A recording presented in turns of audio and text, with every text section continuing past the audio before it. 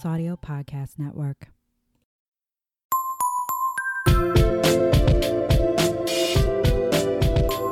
Welcome to Whining About Herstory, every Herstory fan's favorite podcast, where women from history you may not have heard of. I'm Kelly. I'm Emily, and thank you so much for tuning in today. Yeah, we're excited to have you here on this gorgeous, gorgeous day. This gorgeous, humid, 90-degree day in good old Minnesota. Heck yeah. I don't know how anyone on the West Coast or down south are dealing with it because... I mean, down south is more of like a dry heat in some parts. I know that doesn't necessarily make it better, but as someone who has like curly hair, this humidity is killing me. Oh my God, I had to take out the garbage at work today, and it's just maybe like 100-foot walk from my office to the garbage. And I was like, I get back in the office, I'm like, why am I sweating? Yeah. I didn't run. It's like walking through a swamp. It's great. Yeah. You know what though? I will fucking take it over the like -60 with wind chill weather and snow drifts that were at least twice my size.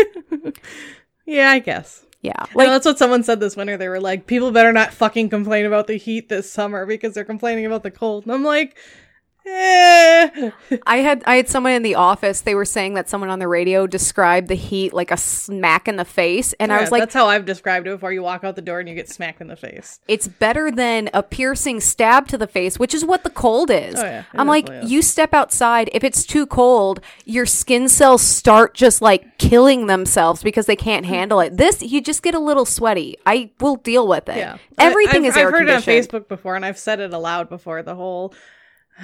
The air hurts my face. Why do I live in a place where the air hurts my face? Because it also kills all of the snakes and bugs and scorpions and crocodiles. There's benefits. All right, Emily, how about you tell us about our lovely wine this evening? So we are revisiting a fan favorite, some Sweet Bitch. And I'm not going to read the description because we've already done this, but we are drinking some Sweet Bitch Moscato Rosé. It's called a smooth and fruity Moscato Rosé. And honestly, I picked it because I still love the name of this wine. And I was like, Moscato Rosé, those are like two of the wines I really am a fan of. And this shit... Oh, it's real good. ...is amazing. It's smooth. It's like... kind of like a juice. Yeah, like it's not like too sweet, but it's sweet, like sweet enough. Yeah. Wet. Like it's very wet. Which I'm a fan of wet wines versus dry wines. It's so moist in my mouth. Everyone turned off. Everyone's done. Everyone's like, I'm done with this podcast forever. So, what are we cheersing to today? I think I always make you choose. Yeah, that's not... You choose. Okay, we are cheersing to the fact it is Friday. I had like a very mixed bag of a day the first half. I killed it. The second half, I got killed. So, for better or for worse... I have the weekend. I don't have to deal with shit until Monday. So, cheers. For all those listening on our Monday releases, we're all going to rock this week. For all of you listening on Monday, I am so sorry. I get it. I'm here for you. You can just imagine me sitting behind my desk, dying. I am there with you. Yep, we all are. Okay, so I'm going first this week, right? Yes, you are, ma'am. Okay, so before I get started, I want to give a little shout out to who inspired me to cover this lady. I was on Instagram and we follow the women's history hashtag because of course we do. And there was an artist, Caitlin Cass, who does amazing comics and art. And a lot of them are history related. Which is awesome. You bet we follow her now. So according to her Instagram profile, she does amazing comics, quote, about history and the horror and wonder of being, which is just the coolest sentence I have ever read. Yeah, and totally true. I love it. So she did a comic that just was a really like brief, maybe 4 or 5 panel overview of the lady I'm doing. Yep.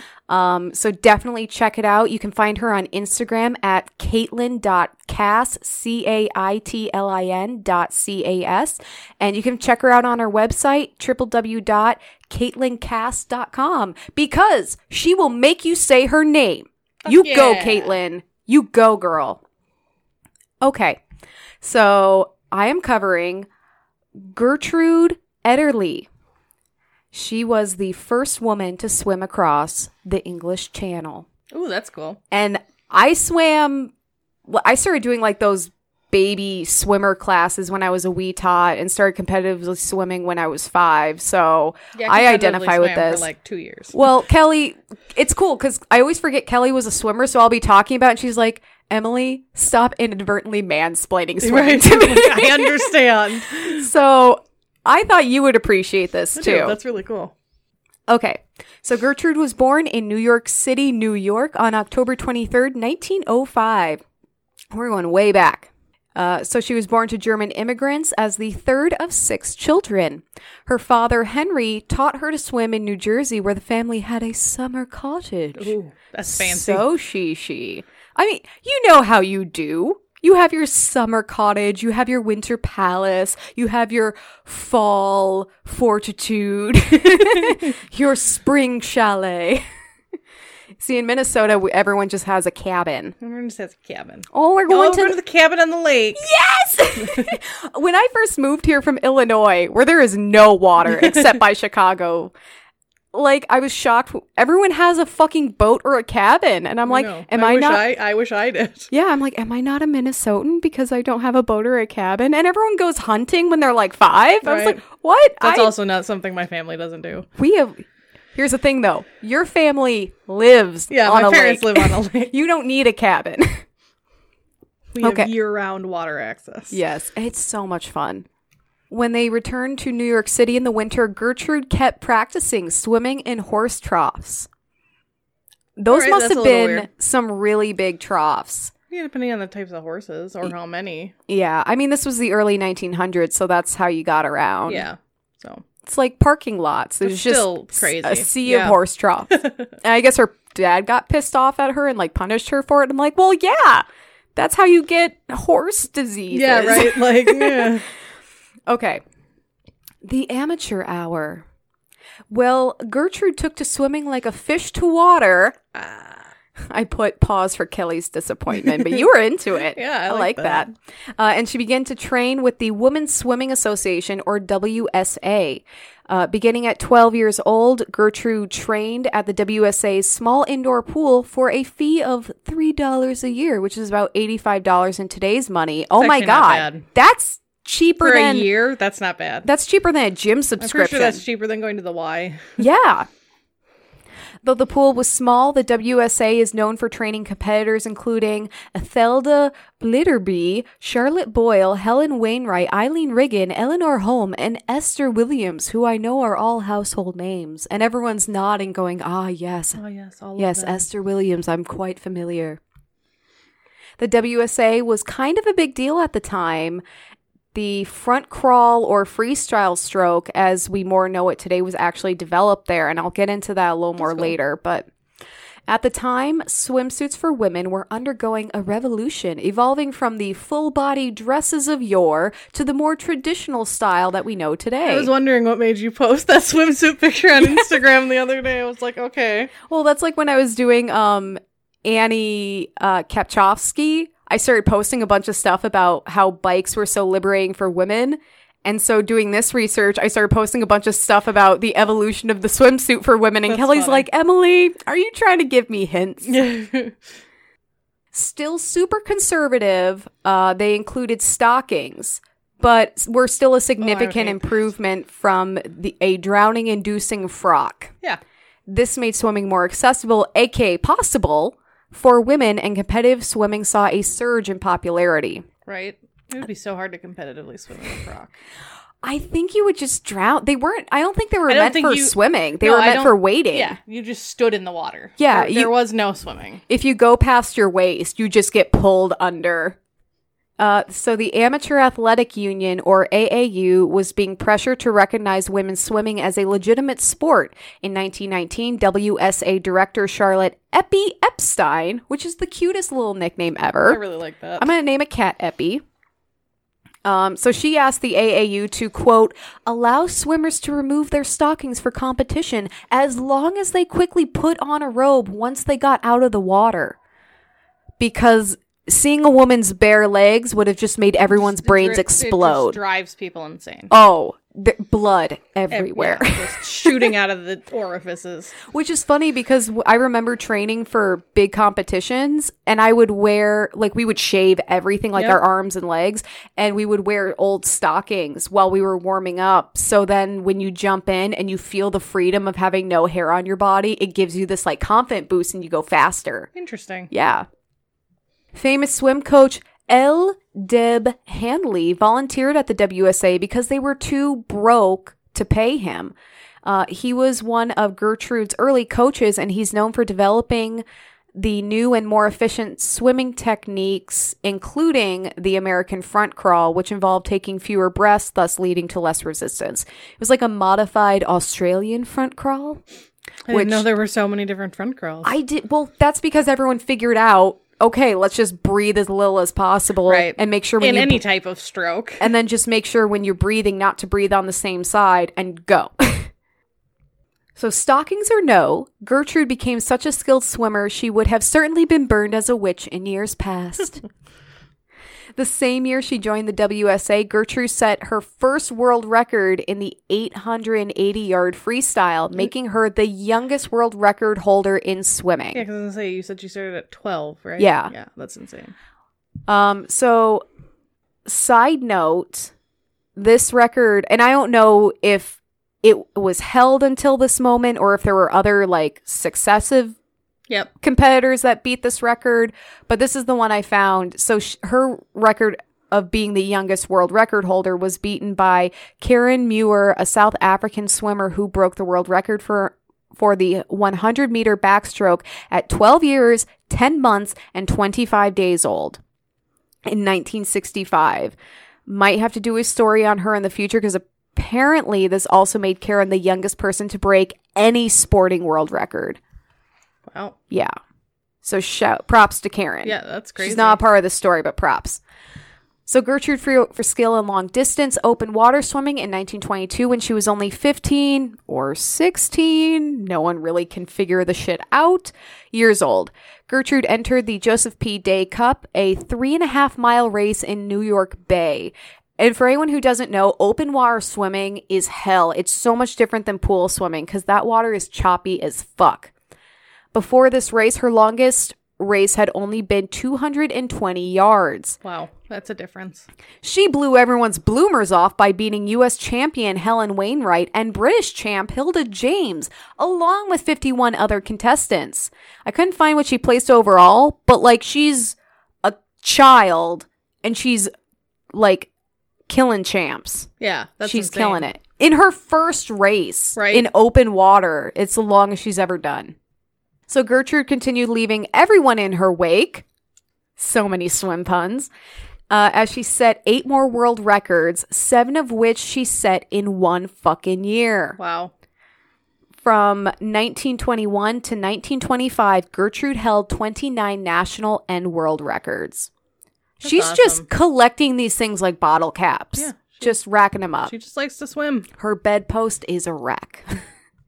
In 1924, Gertrude swam in the Summer Olympics in Paris, home of me and Kelly's favorite unpronounceable words. Heck yeah. Do you know the French word for bird? No. Wazoo. And none of the letters that make those sounds are in it. It's like O-A-U-I-S. I don't know. It's insane. That's interesting. There she won a gold medal as part of the 4x100 meter freestyle relay. She and her team... Yeah. She and her team comprised of Euphrasia Donnelly, Ethel Lackey, and Mary Shen Welslow. More household names. Yep. Set a new world record of 4 minutes and 58.8 seconds. That record was broken by 3 seconds in 1928, and the current record for the women's long course 4x100 free relay is, any guesses? No. 3 minutes, Oh, 30.05 seconds. That's impressive. We have come so far. So that was set by an Australian team in 2018. Wow. It is insane. Like where is the threshold? Are we ever going to hit a threshold in like sports excellence where it's like the human body cannot go any faster than this? Until you get bionic. This is what happens when you don't have to swim in dresses and stockings. Yeah, there you go. During the 1924 Summer Olympics, Gertrude also earned 2 bronze medals in the 100-meter and 400-meter freestyle. That year, the American team brought home a total of 99 medals and was met with a ticker tape parade when they returned. Because this was the day of ticker tape parades. Right. Something we will never experience because they're terrible for the environment, aren't they? Yes. And, yes, they are. who has to clean that up? Probably just the city. Oh, it's awful. Even though she's straight up killing it, Gertrude would later say that, quote, her failure to win 3 golds in the games was the biggest disappointment of her career. That's heartbreaking. You know what? And I get it because you placed, though. Yeah, but here's the thing. If you settle, that's not what makes a good athlete. It's still heartbreaking. Though. Yeah. This next section is titled Professional AF. Now, with 3 Olympic medals and dozens of world records under her swim cap, Gertrude was ready to go pro. Yeah, she's not pro yet.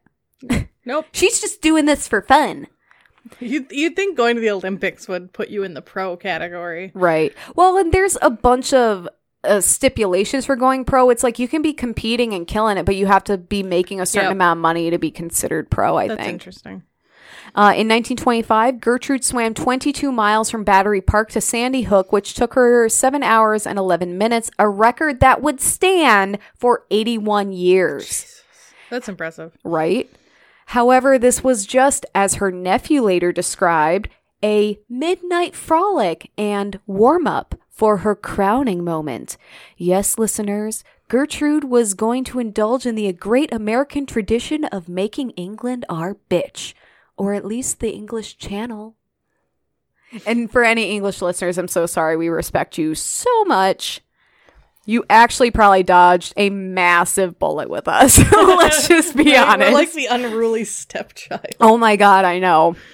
You guys are getting good grades. You have an after-school job. And we're just riding around in our leather jackets on motorcycles without helmets. Right. And taking baseball bats to mailboxes. Yep. All right. The English Channel. The English Channel is a body of water that separates southern England from northern France. It varies in width, but most swimmers start at the Strait of Dover, which is about 20 miles wide. Or if you're 99% of the rest of the world, 33 kilometers. Many people had attempted to swim the channel, but only 5 had completed it by this time. According to dover.uk.com, citing our sources like fucking professionals, 10 people have died while trying to complete the swim, starting in 1926. Creepy side note, while I was reading about the recorded deaths, there were 3 people who were only a few miles away from finishing. There was one who was a mile away from finishing, and they just died. Gave out. Yep. It's Jesus. That can happen when you run too. That's horrifying. Endurance swimming was really hip at the time, and Gertrude was ready for a new challenge. Originally, she was going to swim with another WSA swimmer, Helen Wainwright, who she beat in that Sandy Hook swim. But she had to back out at the last minute due to an injury, probably slipping on the fucking pool deck and getting a concussion. Probably. We had 3 girls one year on our team get concussions from slipping on the pool deck. Oh yeah, it's dangerous. So Gertrude decided to continue alone. She trained with swimmer Jabez Wolfe, Wolffe. I'm going to call him Wolfie. I'm not a fan, so I don't really give a shit. So Wolfie had attempted to swim the channel 22 times. Oh, Jesus. Attempted. Never did it. Finished, yeah. Nope. Wolfie was also kind of sexist and commented that women may not be capable of making the swim. I'd be like, well, clearly you're not capable. Right? I'm like, what's your excuse? Right? So I was actually talking about this with Jared the other night, and he's like, well, I was I was like, oh, Wolfie's such a son of a bitch. He goes, I'm not disagreeing with you, and you're 100% right, but just remember, this is the 1920s. It was the thought of the time that women were physically inferior to men. And they were considered. Yeah, absolutely. So before I just really rip into him, I do just want to put this in the context. This was just the way it was commonly thought of at the time. That doesn't make it right. That doesn't make it excusable. But I think it's important for us to perceive historical events and attitudes within the appropriate context. Still an asshole. Oh, absolutely. He's just an historically accurate asshole.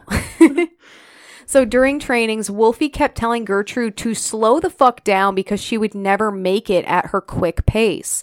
Apparently, learning from a 22-time failure didn't work out because when Gertrude made her first attempt, Wolfie got her disqualified by telling another swimmer to pull her out of the fucking water. What?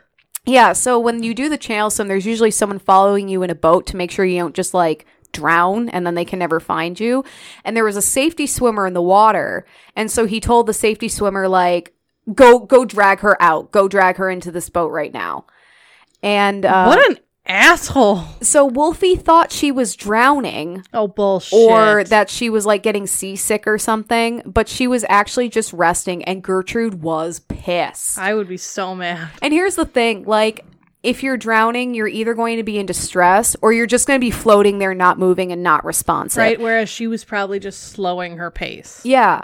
And then it's like, all it would have taken is like, hey, you good? You good? And I'm pretty sure Thumbs that's what up? the safety swimmer is supposed to do is, if anything, they come up and like touch your leg and be like, hey, are you okay? Right. It has understandably been speculated that the bitter, sexist 22-time failure sabotaged Gertrude. Yeah. So either he was like, oh, honey, you're too frail. You know, you can't do this. And, See, or and I would he be was like, next time I'm attempting this, you are not even allowed in England. Just leave. It's funny that you mention that. Because Gertrude said, fuck that noise, and began training with Bill Burgess, a swimmer who had successfully completed the channel swim in 1911. Nice. Upgrade, girl. Upgrade. Do not settle for a man who tries to clip your fins. You will soar like the mighty flying fish. At this time, Gertrude's peers were attempting the swim themselves. 3 days before Gertrude made her second attempt, Clarabelle Barrett tried to swim the channel, but got lost in some fog and was officially declared missing. Oh, did they find her? She was found, but she had to quit only 2 miles from the finish. That sucks. Again, it's like you are so close and your body just gives up on you. So 1 year later, on August 6th, 1926... And remember, this was... You're only allowed to try to swim the channel once a year. I don't know. Well, here's the thing. If you were not strong enough to swim it the first time... See, she doesn't know that because that one guy was an asshole. Yeah, but especially before you're training for like a competition, you I taper. suppose. That's true. So there's like a special regimen of tapering where it's like you're kinda resting your pick that up body again. Yeah. while staying Okay. active. So Gertrude set out from Cape Grenay... Look that one up, in France at 7:08 a.m. She was coated in olive oil, lanolin, and Vaseline in an attempt to help keep her warm. Vaseline, sponsor us.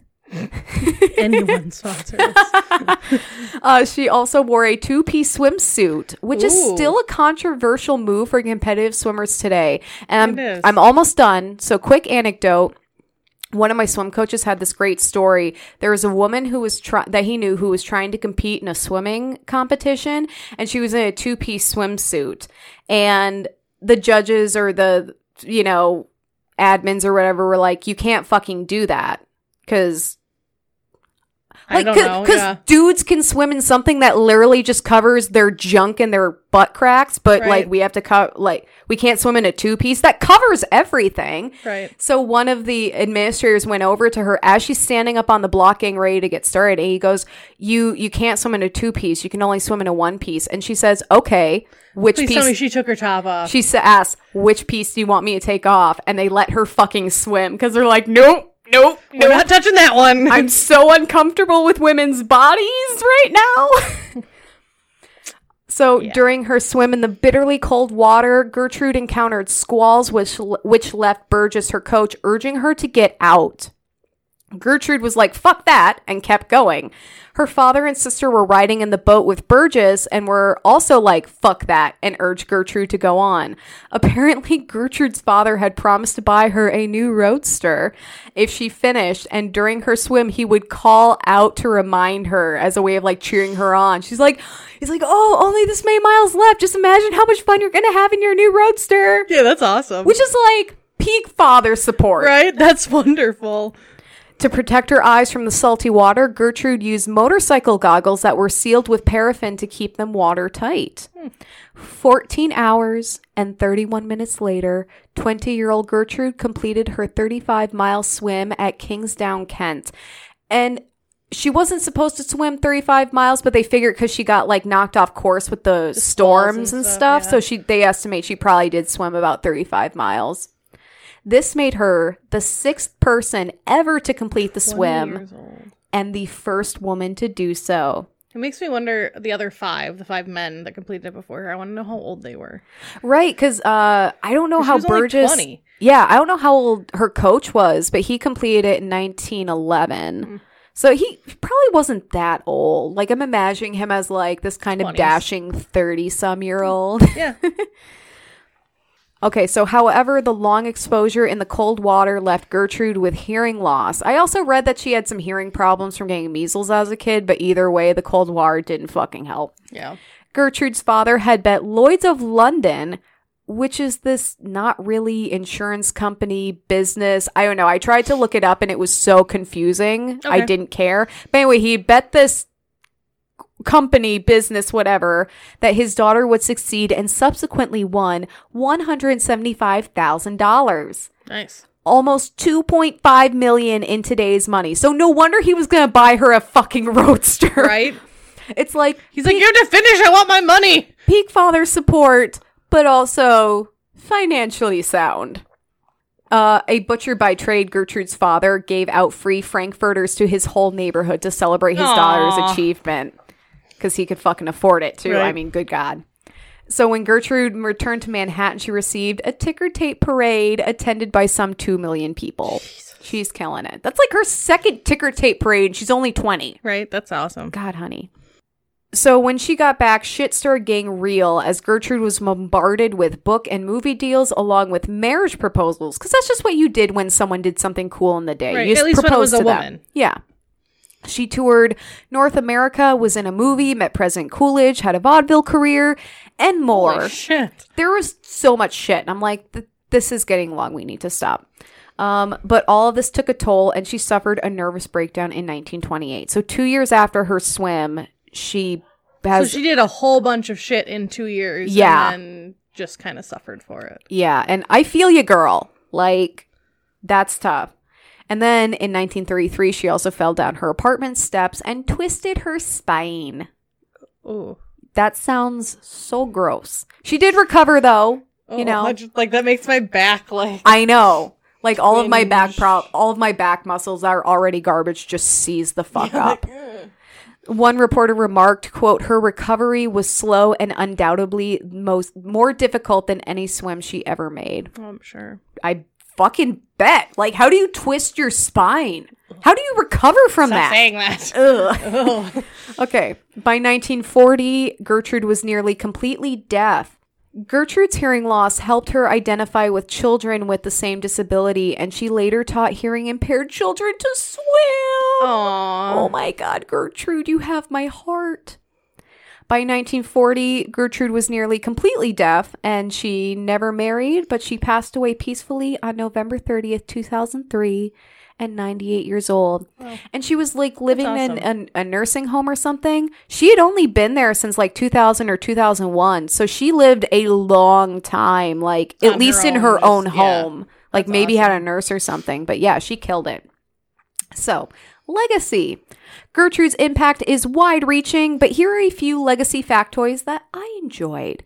Gertrude was inducted into the International Swimming Hall of Fame in 1965, and good on them, she was around to see it. Her midnight frolic swim from Battery Park to Sandy Hook was renamed the Ederly Swim in her memory. Aww. Cute. And then, this is my favorite because it's the dumbest. In Disney's The Princess and the Frog, which takes place in the 1920s, Gertrude's name appears in a newspaper article read by Eli Big Daddy LaBeouf. So the guy played by, I know him, Roseanne's husband. John Goodman. Yes, thank you. I'm so scared. Every time I look over, I'm so scared you're going to spill your wine because you're like holding it at an angle. I'm sitting here and just like lazily holding my glass of wine by the side and like my wrist is cocked. At an angle. Yeah. And then every time she like moves, I'm like, oh God, it's going over. But you know what? It's okay because that's a story of Gertrude Ederle. And now it is your turn. So I can just sit back and drink my wine. I don't have to read or do anything. You have to listen and comment. All right. Okay, so I'm giving a second shout out to Kara who shouted out this woman to have people cover, and she sent it out to 2 other fabulous podcasters, but I stole it because I saw it. But hey, you can never have too much info on a history person, right? Especially women that people forget. 100%. So I'm cocking my wine glass in a listening way and commenting. So today I am covering Martha Gellhorn. She was born November 8th, 1908 in St. Louis, Missouri to Edna Fischel Gellhorn, a suffragist, and George Gellhorn, a prominent gynecologist in the area. Oh my God, what a woke family. Right? They actually really, really were. She had two brothers. One was older and one was younger, who both went on to do important stuff, but they're not really important to the story. I hope they had good lives and we're going to move on. Yeah. So her father had very progressive notions, and her mother, whom Martha adored, was a suffragist and a social reformer who sometimes took her daughter with her to protests and rallies, such as in 1916 at the Democratic National Convention in St. Louis. They had something called the Golden Lane, which represented thousands of women all carrying yellow parasols and wearing yellow sashes that lined both sides of the street leading to the Coliseum. It also held a tableau of states in front of the art museum. So that was, everyone wearing yellow was a state that women could vote. States who had not enfranchised women were draped in black. In the front row were Wait, that had disenfranchised women? Had not enfranchised women. So they couldn't vote yet. Okay. Not enfranchised. Same as disenfranchised. Okay. I've just never heard it said that way. Look at me listening and commenting. In the front row were 2 little girls, Mary Tausig and Martha Gellhorn, representing future voters. Aww. Yeah. The children really are our future. I know. So as she was growing up, she started out in a convent school. However, her father pulled her out of the convent school when he discovered the nuns were teaching female anatomy with textbooks that had its pictures covered. So I want you to look at this picture that we covered and just imagine a vagina. Right. You have no concept for it. Imagine a rose, which is so anatomically correct. And there's a little like button at the top. Never touch it. That is a no button. That's a no button. So he transferred the girls to a progressive co-educational school, which their mother helped co-found. Damn. So yeah. I'm loving this family. Right? So after she graduated from high school, she went on to college, and she started out with an English major and then switched to a French major and then dropped out of college to pursue journalism. Because you go, girl, and you do what you want to do. Yeah, you go, girl. So that was in 1927 when she dropped out of college. Her first article was published in the magazine called The New Republic, which she continued writing for until she eventually became a crime reporter for a local newspaper in Albany. Wait, she was a crime reporter? Yep. So she just wrote general articles, and then she became a crime reporter for a little while. That's awesome. I'm so excited. It doesn't last long. Oh. That's it. That's all you I was hear like, about it. she's not like the first person to crack the Jack the Ripper case or anything. I feel like we would know about that if that happened. By 1930, Martha wanted to be a foreign correspondent. To do that, she went to France and worked in Paris for the United Press. She got to France by writing a brochure for the Holland America line in return for passage on their ship. I wonder if I can start traveling the country by writing shit for people. Hey, Boeing, I will write a pamphlet for you if you give me lifetime free airfare. Right. Or just fly me to all of my herstory destinations. So while she was in France, she also became active in the pacifist movement and later published a book titled What Mad Pursuit on her experiences there, a book that she said she later became embarrassed by. Aw, why? She didn't really go into it, But apparently, like, her family didn't like it and stuff like that. It was apparently a very odd book. But that was the first book she ever wrote. Well, she's young. She's experimenting. Right? It's like, I look at stuff that I wrote 2 years ago and I'm like, oh, Emily, honey, you dumb piece of shit. Right. She fell in love with her first husband in France, Bertrand de Jouvenel, and they married, or at least presented themselves as husband and wife. People aren't quite clear if he had actually successfully divorced his first wife. Oh, shit. So... they were in a committed long-term relationship. They returned to St. Louis in 1931 and divorced later in 1933. Or separated. Depending. Okay, so they were in a 1-year committed relationship. No, 1931 to 33. Oh, 2 years. Okay. It's not bad. So later... social worker. Social worker. After much talk of their work, you know, what he does and what she does, she eventually joined his team when he started the Federal Emergency Relief Administration. Emily's thinking about it. This team would travel to parts of the country hit hardest by the Great Depression and report back. The narrative portrait that was painted from these missives of what the Americans were enduring was sent to President Roosevelt. They did not report facts and statistics, but lives of the people that were dealing what was ongoing. It was real and it was raw. You know, even today in like journalism and reporting, when something gets emotional, there's the argument that it's biased. Right. And I'm like, I get that because people use that emotional draw to kind of manipulate people or readers. Yeah. But at the same time, sometimes a story is just sad and a situation is just terrible. And saying it's terrible is not bias. It's just, it's bad, you know? And it's okay to say that. Right. At 25, Martha was the youngest person on their reporting team. She received travel vouchers and $5 a day to go from town to town. Living it up. Right. She started in Gaston County, North Carolina, where she interviewed families of mill workers and sharecroppers. She saw more poverty, syphilis, slow starvation, and utter despair than anything her life up to that point could have prepared her for. I was going to say, she came from a pretty well-off, super woke family. Right. I can't imagine she was used to this kind of rural, poverty-stricken, these communities. Her reports in particular were real and moving portraits of people who were struggling beyond all hope and yet too proud to go on relief. Oh. She admired their grit and wept for them and shook with rage at the same time. All of this comes through in her writing, which was being unknowingly, to her, sent by Hopkins to Eleanor Roosevelt as well as FDR. Oh, you go, Eleanor. She's such a gem. I know. Eleanor encouraged her husband to talk to her, and so it came about that Martha was invited to dinner at the White House to share stories of who and what she had seen. Holy shit. This dinner became an open invitation to visit any time to tell them more both about what she was doing and the people that she met. Do you think Martha, Eleanor, and Hicks ever just had like a fun ladies' night in where they drank wine and talked about how they were going to save the world? Probably.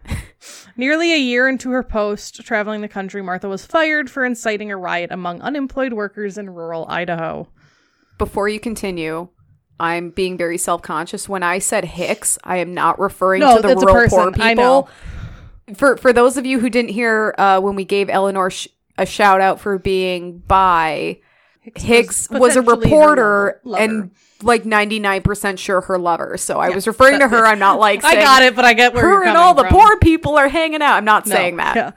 Yeah. After the incident, Eleanor wrote to Martha to say that she was welcome to live at the White House until she could get back on her feet. Oh my God. Martha accepted and stayed in what would later be named the Lincoln Bedroom.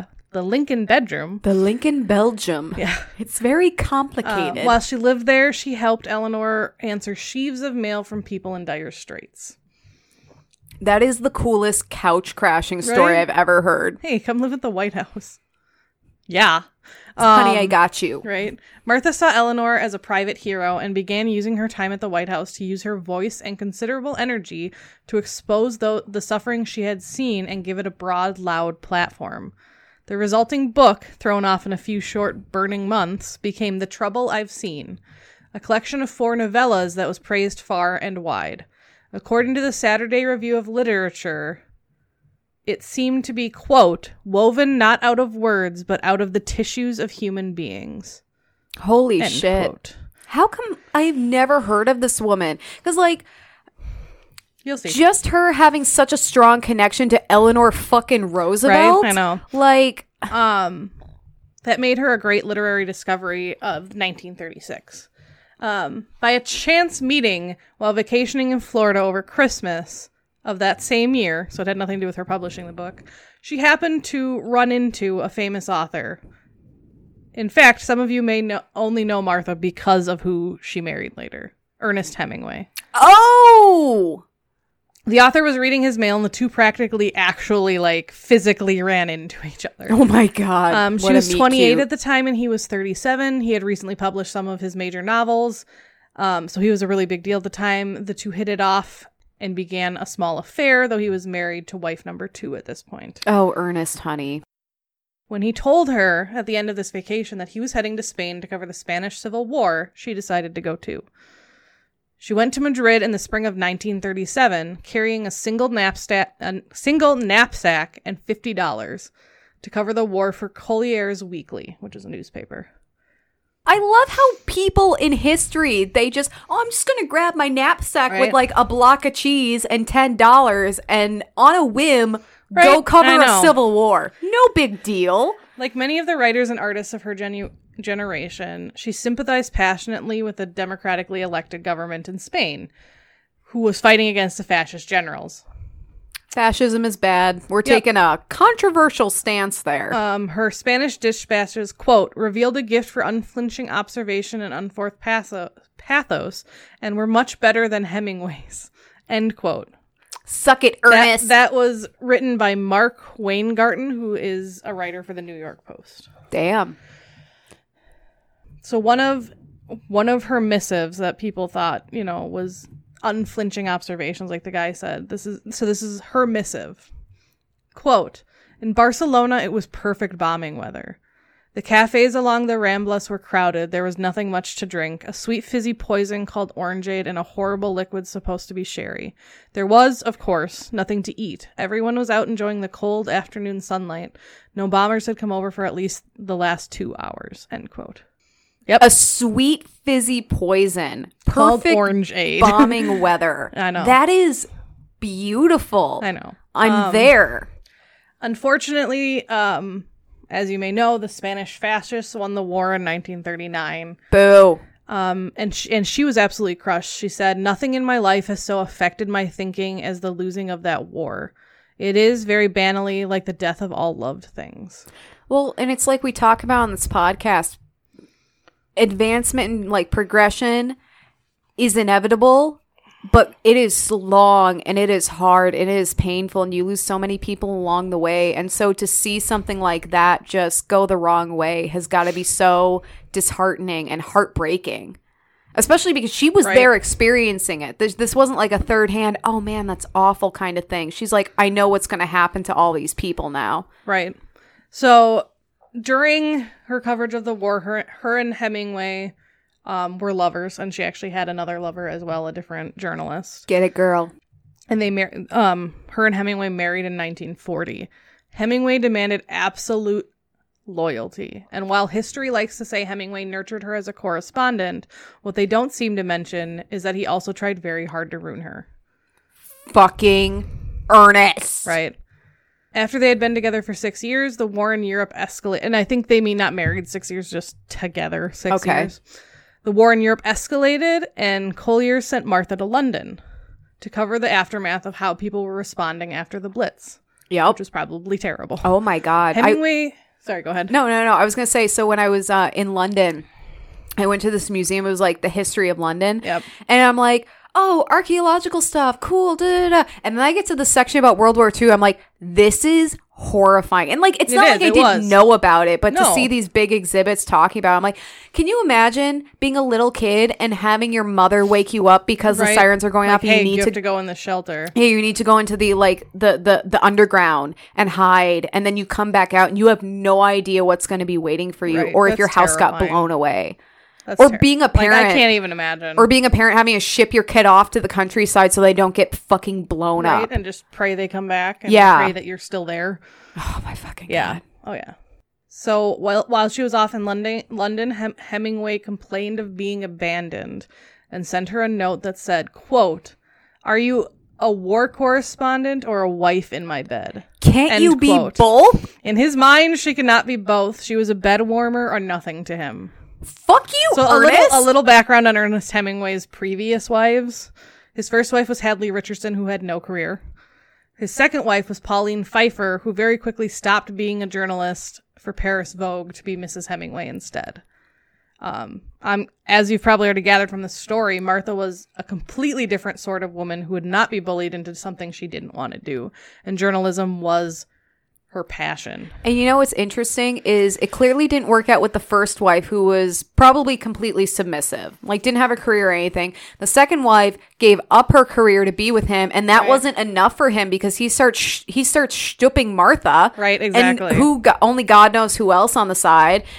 And it's weird. It's like he's enhancing the difficulty level on wives for his expectations. I know, it's interesting. And here's the thing. We can recognize him as a great writer, but like, let's not kid ourselves about what kind of person he was. Like anyone from history, you can do a good thing or be really good at something, but don't shy away from the dark parts. Right. She would later come to regret the publicity she got for being his wife and then being his ex-wife. A famous quote of hers in an interview is when she bitterly said, "Why should I be a footnote in somebody else's life?" Right. She is such a capable, talented, skilled person on her own. Yeah, she becomes associated with a famous guy who's famous mostly because he's a guy. Yep. It's like Carolyn and Rodin or Rodin or whatever. Yep. I know, that's exactly what I thought of. Oh my God. She pointed out in this interview that she had written 2 novels before she met Hemingway and continued writing for almost half a century after leaving him. Good. She probably wrote about how much of a dick he was. Right. Hemingway and Martha often quarreled, both sometimes so intense and passionate that they frightened each other. Both had terrible tempers. Quote, "Ernest and I really are afraid of each other, each knowing the other is the most violent person either one knows." End quote. That's what Martha wrote. So they say quarreled, and that makes it sound like kind of classy, but it sounds really abusive both ways. Yeah. It's like screaming matches. Yeah. The stuff that gets the cops called on you by the neighbors. Right. They lived in a small villa in Cuba. I'm sure there was no neighbors. Martha often felt like the relationship was putting on some type of performance, and she began to wonder if she were not happiest at war. She felt that war made more of her and marriage made less of her. She hypothesized that it was because there was no fear in it. In marriage, the fear came from within. Quote, "Because you agreed to polish all the edges and keep your voices low. You sometimes lost yourself as you knew yourself on the inside." End quote. So I have a very healthy relationship with Jared, and this isn't a reflection on that, but I feel that because I'm constantly wondering, being in a relationship, are like in a relationship, each person makes concessions, to benefit the relationship and each other.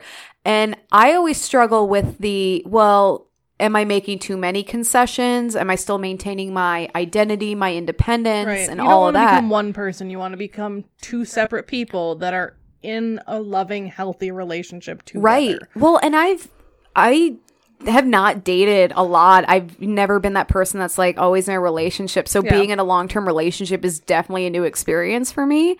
And you see other people who are so consumed, like the relationship is their identity. And I always worry about becoming that person, And I think that's I don't probably think you ever will, but yeah. Well, no, and that's one of the great things about doing this podcast. Write about war. Jared's super supportive of me doing this podcast and doing my own thing. He gave me a ride here today. Shout out, honey. But I that quote, I think a lot of people can identify with, trying to maintain your own identity. That's wow. Right? I need to read her books. I'm in love. Yeah, and there's a book I want to read that's about her, that's about their marriage in particular that I really want to read. And a lot of this, an article you might like, although it's a lot of my information. So you might not, maybe you guys don't want to read the article. But there's an article out there written by Paula McLean. It was in Town and Country, which kind of surprised me. Is that Town and Country magazine? What is that like a house? I think so. Home and Gardens? I don't know. So this woman wrote an article, and it's called "The Extraordinary Life of Martha Gellhorn, the woman Ernest Hemingway tried to erase." I fucking love that point, but yeah, it was a good article.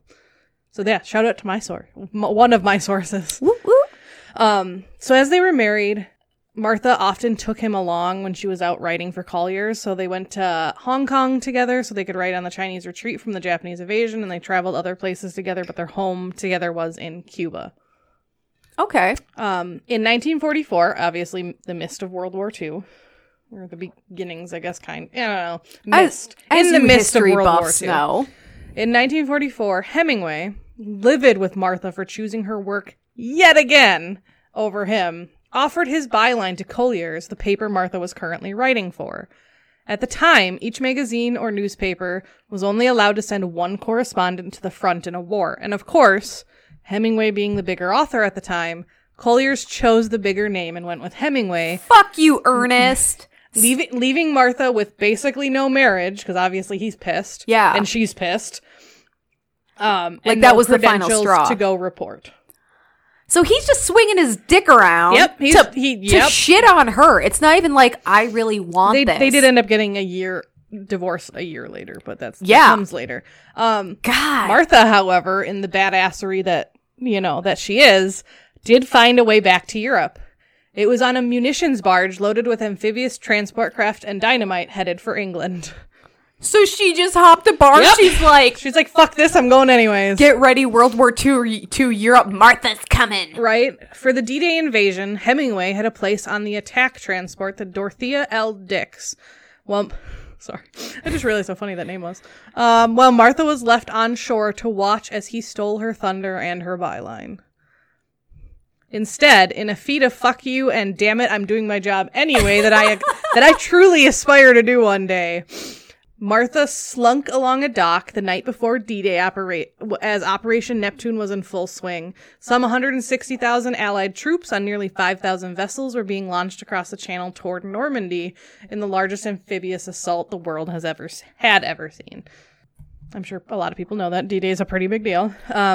She had no plan, and when a military personnel approached her, she flashed an expired press badge she had with her and pointed at the largest thing in view, which was a large white hospital barge. She said she was there to interview nurses and was absolutely shocked when the guy waved her through. Oh my God. I'm guessing she kind of got waved through because they probably just didn't want to deal with her. And we're like, yeah, fuck whatever. We have bigger shit to do.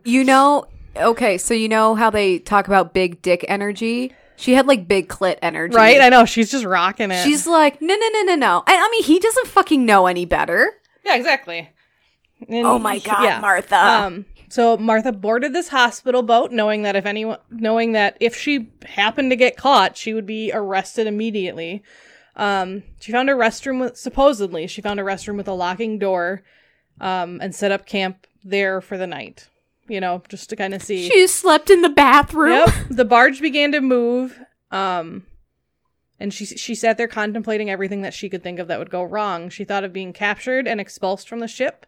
The barge could be blown up on its way, or she could reach her goal, which would also be truly terrifying. So, like, typical anxiety thoughts. Yep. Where all the ways this could go horribly wrong, except the stakes for her were significantly higher. Yeah. She let herself out of out of her self-made prison. I quoted that from that other article because I liked that. To see the cliffs of Normandy and the mind-boggling spectacle that was D-Day, which I can only freaking imagine. Jesus Christ. Well, and being a civilian and just being able to witness that instead of being involved, that's, oh my God. What she saw was thousands of destroyers, battleships, attack vessels, transport ships, and the sky was filled with a violent mirror of airborne division raining down thousands of bombs. And that was just the Allied side of this fight. Oh my fucking God. Amid this chaos, no longer caring about her personal or professional safety or consequences, she learned that hands were needed. Any hands. Yeah, no one's going to ask you for a press badge when there are people bleeding out and they just need someone to put pressure on the wound. The vessel she happened to be on was, unfortunately, the first hospital ship to arrive at the battle. And things were cray, as you can imagine. Shit was cray on D-Day. When a landing craft would pull alongside the hospital carrier, she would fetch food, bandages, water, coffee, and she did whatever she could help, including some interpretation, as she, had taken French at one point. God. Good on her. That is honestly Right? the most miraculous part of her story. Learning fucking French. I appreciate you people so much. Right. When night fell and the fighting quieted, with a handful of doctors and medics, she went ashore on Omaha Beach. Not as a journalist, but as a stretcher bearer. She flung herself into the icy surf that was brimming with corpses, following just behind the minesweepers to recover the wounded. She labored with the team all night, got blisters on her hands, and her mind and heart were forever seared with the images of pain and death she would never forget. She said afterward that she lost a chunk of her happiness that day, and she could never get it back. That is chilling. Yeah. I mean, yeah, there are things you cannot unexperience, and they never leave you. You Right? learn to cope. Oh, yeah. You don't get over it. Later, after she got off the beach of Normandy, she found out that every one of the hundreds of credentialed journalists that had come to cover the story, including Hemingway, sat poised behind her in the channel with binoculars, never making it to shore. So they're just sitting in boats offshore Yep. watching. Yep. Oh my God, Martha. Right? Honey, you are... I'm going to cry. I know. That is She's just... amazing. I love that. So first of all, she worked harder than anyone else just to get there, as from a journalist perspective, Right. okay? And then she got involved, and she was helping people, because she's like, how you can't just watch this. Right, You can't yeah. just watch people die, and then someone needs an extra pair of hands, and you're just like, not my problem. Right. Journalist. I'm a can't journalist. help. I Yeah, don't have no. to be involved with this. I have, Right. journalistic integrity. Something about observing the subject changes the outcome. So Hemingway's story soon appeared in Collier's. It appeared alongside Martha's, but guess who was given top billing? It fucking better have been Martha. Nope. Shut up. It was Shut Hemingway. the fuck up right now. Yep. Rewrite this story. I am unhappy. Even though she had been on the beach and the truth was written in the sand, so to speak, there were 160,000 men on that beach and one woman, Martha. Stop right fucking now. Nope. I am livid. Oh, yeah. I In was case so anyone mad. couldn't tell. Oh my God. Because here's the thing, like, The only reason he got the bigger byline is because he was more famous and he was a man. well, and the thing is, it's like she had a literally hands-on Right? experience. She was on the beach. And she was the only journalist that had that experience. And you're not going to, like, share that story Right? more? I know, that's bullshit. Okay, so I was so mad when I was I'm going to walk making out. this. Kelly's just going to read her notes. I'm not going to listen. I'm not going to comment. I'm fucking done. I don't think I've been this mad since Carolyn's story. Right, exactly. I know, I choose these stories that make people angry. Oh my God. Okay. I'm coming down. Yep. I'm coming down. So Pour more wine. In 1945, Martha left Hemingway, walking out after an argument at London's Dorchester Hotel. She was the only one of Hemingway's wives to leave him, and he never forgave her. Good. Die mad. One of his biographers noted his hatred of her was a terrible thing to see.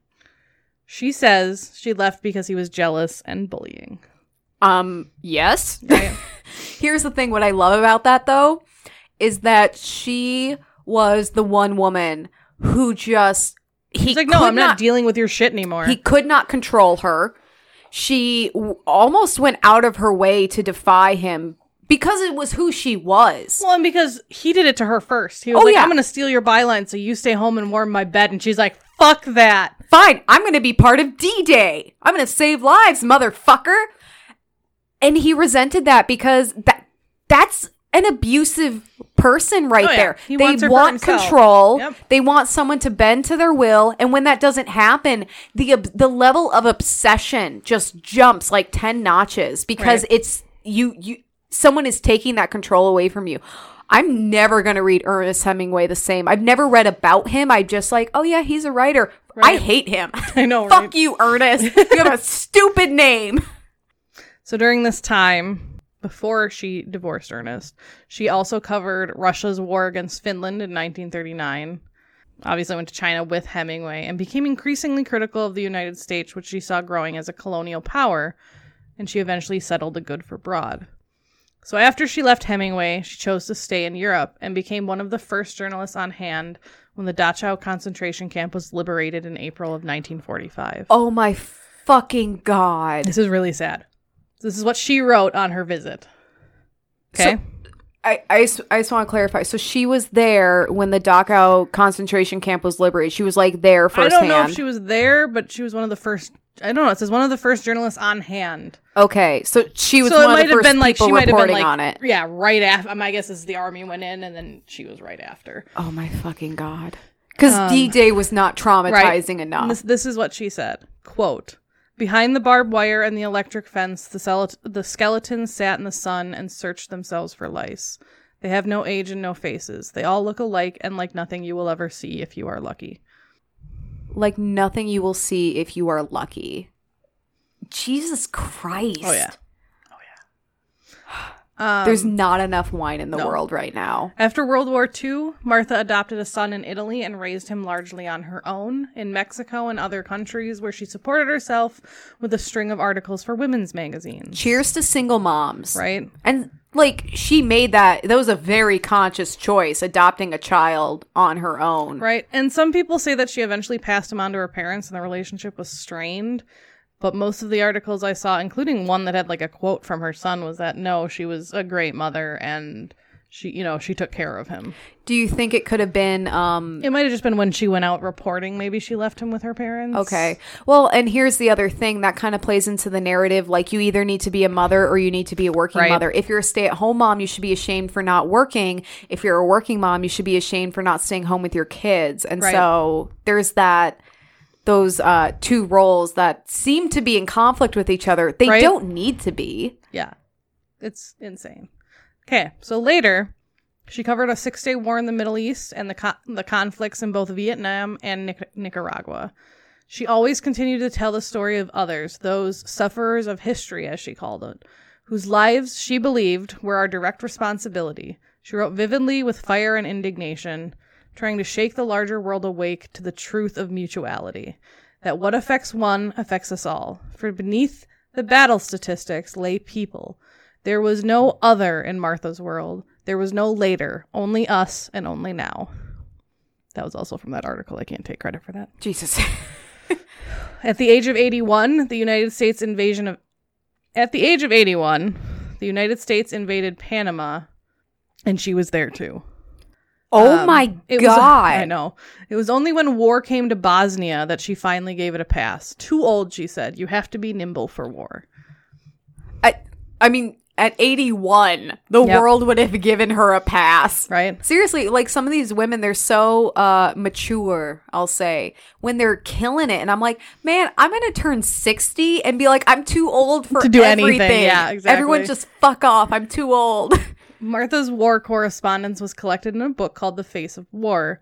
She focused a lot on foot soldiers and civilians. She didn't write about the generals. She kept it a lot more realistic. That is amazing. Yeah, she talks about that later too. Well, and a lot of war literature early on is about, it's about, okay, here's how the whole unit is moving. Yep. Here are the generals. Here's the strategy. It's not about the people, front lines, on the ground, and their experiences. It sounds like all of her writing was very much people-oriented. Yeah. Well, I mean, she's hands-on. Yep. She also had a peacetime journal that was collected in what is known as the Views from the Ground. Ruth sometimes took criticism. Not Ruth. For some reason in my notes, I called her Ruth and I had to go back and change it all to Martha. So I'm sorry that I said Ruth because her name is Martha. I don't know where Ruth is coming from. You're still lingering on Ruth Coker Burks. Apparently. I have not been able to stop thinking about that woman. I know. That's how it's going to be for this. I was going to say, for me. I posted on... Drop my mic.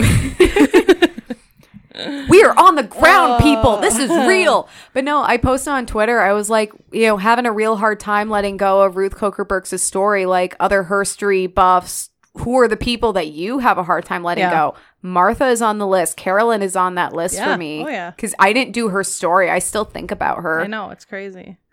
Okay. So Martha sometimes took criticism from political conservatives who painted her as a left-leaning person whose writing was often didactic and sentimental.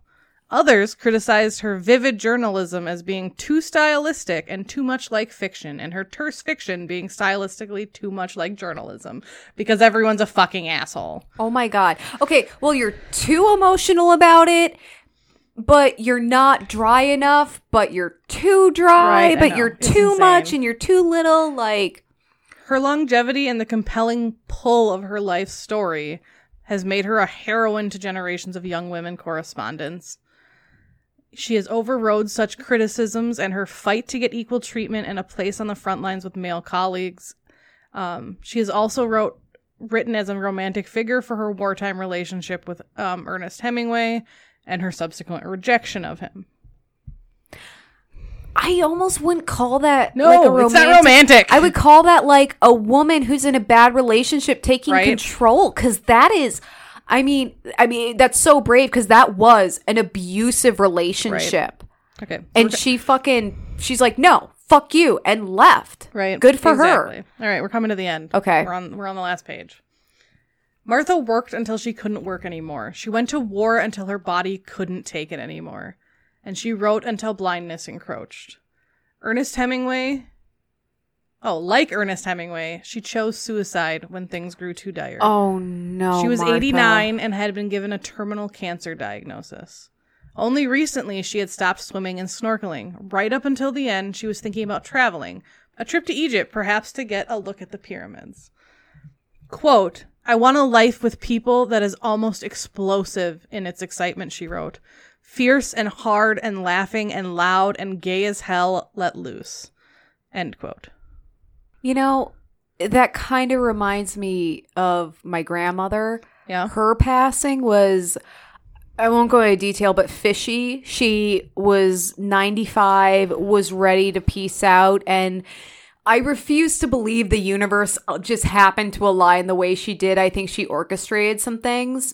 It definitely happens. But I mean, you're that old, your body is failing you. You're just like, I can't do the things I love. I'm ready to be done. And I can't criticize anyone for that. Right. It's I mean, sad, at but I that get age, it's not like she's 20 in the prime of her life, really struggling with some mental health issues. She's like, no, I've done what I came to do, and I can't do what I want anymore. So Right. I'm ready to be done. And from the quote I just said, I definitely think Martha lived that life that she wanted. Abso-fucking-lutely. And then some. So she was 28 when she took on her first war, and in her early 80s when she took on her last. She covered virtually every major conflict of the 20th century. We're 28 right now. Yeah. Can you imagine going and covering a war? Nope. It would break me emotionally. And then that would be it for me. Yeah. So what caused her to go blind was a failed cataract surgery. Oh, fuck. Doctors. And the reason she had to stop writing was because she wrote on a little typewriter and she couldn't see the keys anymore. Oh, Martha. Yep. So yeah, like I said, she was suffering from ovarian cancer. She had just found out that it had spread to her liver. And on February 15th, 1998, she committed suicide in London by swallowing a cyanide capsule. But hey, it's like, as terrible as it is, it's like go out on your own terms, I guess. This does not apply to any, like, people who have suicidal ideation or tendencies or mental health issues.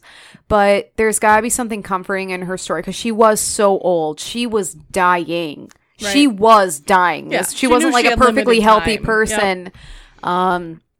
And there's got to be something comforting about having control of that situation, especially because the shit she saw, she had no control over. She was scarred. Her relationship with Ernest Hemingway, she exerted control. No, but she always lived in his shadow. Right. To be able to get out of something like that, but then always have it follow you around would be terrible. It's not like you can move to a different town and then people are always no one going to know knows you about as, them. You're Ernest Hemingway's third wife. By the way, he did remarry after her to another journalist that he met while he was covering World War II. And then that journalist snapped and murdered him. No, he killed himself. Oh. How old was he? Do you know? I know this isn't his story. I don't know. He killed himself before her. Oh, okay. I know that. So legacy / popular culture. So for our herstory stamp collectors, she was issued a stamp on April 22nd as part of the 20th Century Journalists. It honored 5 people, and she was the only woman. Oh my God. And Ernest Hemingway wasn't in there. Fuck you, Ernest. In 2011, she was the subject of an hour-long world media series, Extraordinary Women, which airs on the BBC. When was that? 2011. If anyone can find that on YouTube, please email us the link at whiningaboutherstory@gmail.com. There's also a film that I want to watch that Martha was played by Nicole Kidman in a film called Hemingway and Gellhorn. Ooh. And so actually, I failed to mention this. The book that I want to read that's about this and her relationship with Ernest Hemingway was written by the person... Hemingway? Ernest Hemingway. That's what I'm going to call him from Wine now on. dyslexia. Erning Hemingway was a writer, and he was kind of a son of a bitch. Right. So Paula McLean was the one that wrote the article I read. She's the one that also wrote the book. It's called Love and Ruin. And she actually wrote it in 2018.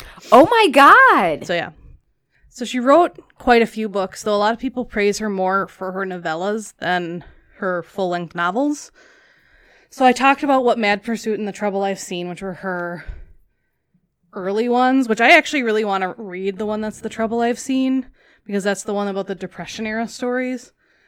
And they re-released it in 2012. So I'm like, I kind of want to read that. Nobody knows the trouble I've seen. Her other novels include something called A Stricken Field, The Heart of Another, and Liana. Sorry, I'm panting. My dog was crying and I had to go figure it out.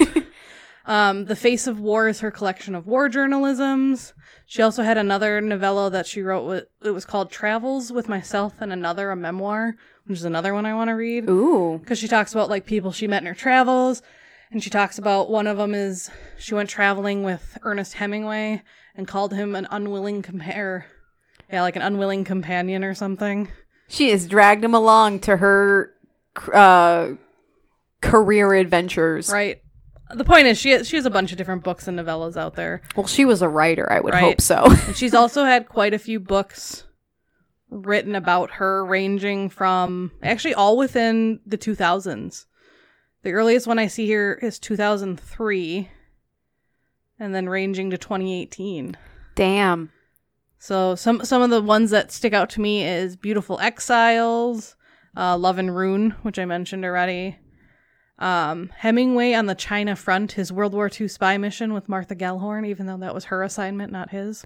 Oh, so he's getting top billing again. Huh? I take issue. And then I like this title. And this one was actually in 2000. So yeah, all within the 2000s. But this one's called Nothing Ever Happens to the Brave, the story of Martha Gellhorn. I really want to read that one. That's intriguing. That is Martha Gellhorn. And Kara, I hope I did her justice for you. I bet her name is pronounced Kara, and we Probably. are just fucking it up on all sides. No, seriously. And I mean, we're always looking for recommendations, and like, we want to know the women who you really connect with. Whose stories do you want us to tell? Email us at whiningaboutherstory@gmail.com or slide into our DMs, sashay into our DMs. Or just call us out on Twitter in general. It's at WAH_pod. Oh, you got it! Emily's so proud because I said that wrong every single time. Did you already say email us? Yep, I said email us. Look us up on Facebook at Whining About Herstory.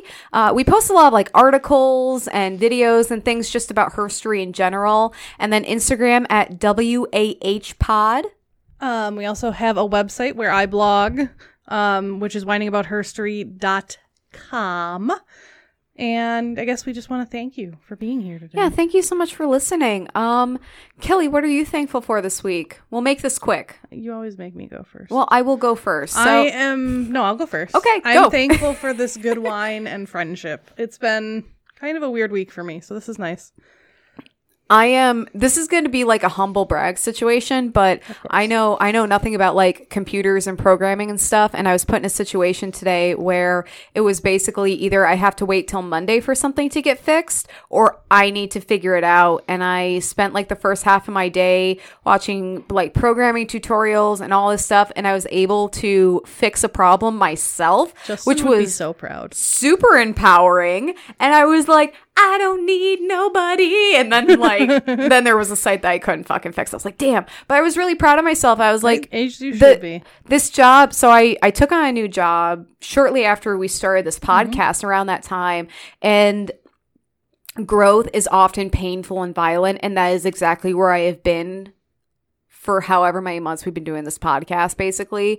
And so to have 21 episodes, so yeah, so to have these victories, don't say it like that's so depressing, but to have these victories and be able to like, no, I can adapt and I can learn and like, I'm gonna fuck up. You can do this. I'm gonna fuck up so much. I have and I will continue to, but to have those victorious moments where it's like, I can fucking do this and I can learn and I can adapt, and that's really clearly empowering. You have people behind you that are like, yes, you might fuck up, but you're doing your best and we know you can do this. Yeah, which is just means the world to me. And I love having you on my team, Kelly. Of course. I love being able to do this podcast with you. Oh yeah. After like 10 years of friendship, there's no getting out of this shit. We're like barnacles on bonded, each other. Yeah. We have a pact. We have a death tattoo pact. Like it's a whole thing. Yep. We're each other's funerary cult leaders. Organizers. Yes. Yes. Join our funerary cult and like us all on social media. Yeah. All right. Well, thank you so much for listening to Whining About Herstory. I'm Emily. I'm Kelly. And have an empowered day. Bye.